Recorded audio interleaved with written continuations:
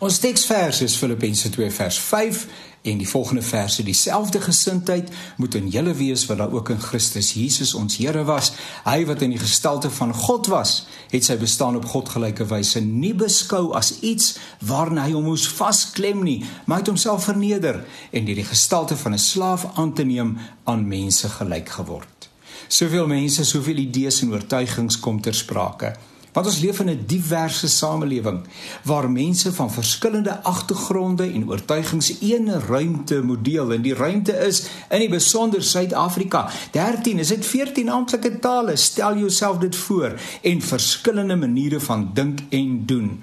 En hierdie verskil in benadering word in ons keuse van kerkverband, byvoorbeeld politieke party, rugby en die sokkerspan waarvoor ons skree, selfs die skool waarna toe ons kinders stuur en die inkopiesentra waar ons inkopies doen, word dit weerspieël. En is elkeen se goeie reg, want nie alleen voorsien die grondwet van Suid-Afrika dat alle inwoners van hierdie land daardie ruimte gegee moet word nie, maar die Bybel hou ook daarmee rekening.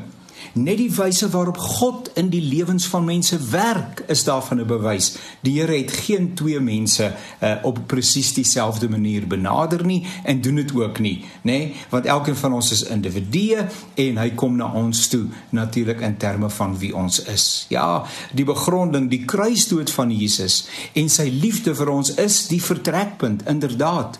Maar die Bybel sê, ek het jou by die naam geroep. Nee, my naam is Jannie, jou naam is Willem. Hy sê nie vir my Willem nie, hy sê ook nie vir jou Jannie nie. Ek het jou by die naam geroep.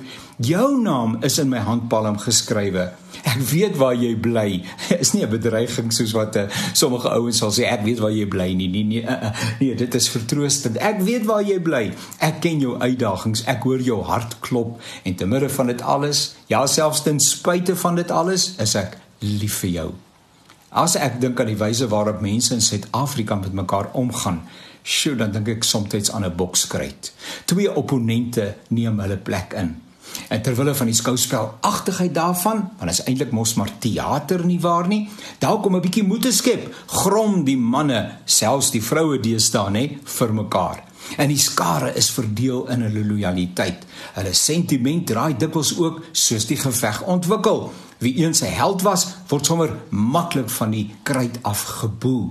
Die atmosfeer is plofbaar. Die manne slaan mekaar en die skare gaan mal.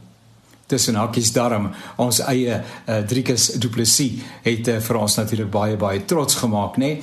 'n man met nederigheid, maar ook weet wat sy oortuigings is. Nietemin, teen die einde van die aand, dis nou vir hierdie boksgeveg waarvan ek nou praat, hierdie metafoor wat ek gebruik, vir die manier waarop ons met mekaar saamlewe, smaak dit my in Suid-Afrika. Teen die einde van die aand bloei die opponente waarskynlik.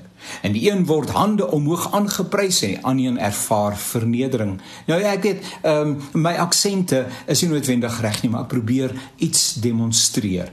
Dit voel vir my asof ons deurentyd met mekaar baklei. Ons is nie soekers na die waarheid nie, maar ons het eienaarskap gevat van ons eie waarheid. En ons glo dat dit pas klaar uit die hemel uitgeval het. God het aan my openbaar. Die Heilige Gees het vir my gesê, en niemand kan met jou verskil nie. En veral as ek 'n versie uit die Bybel uit kan aanhaal. Julle ouens, ons moet 'n bietjie meer nederig wees. Die Bybel sê, die liefde doen mekaar nie kwaad aan nie. Paulus maan die gemeente dat die onderlinge twis by hulle geen goeie prognose het nie. Hy sê, julle buite verskeer mekaar. Pas op, dat julle mekaar nie later heeltemal verslind nie. Galasiërs 5 vers 15. Uiteraard het 'n mens jou oortuigings en jou verstaan van die wêreld.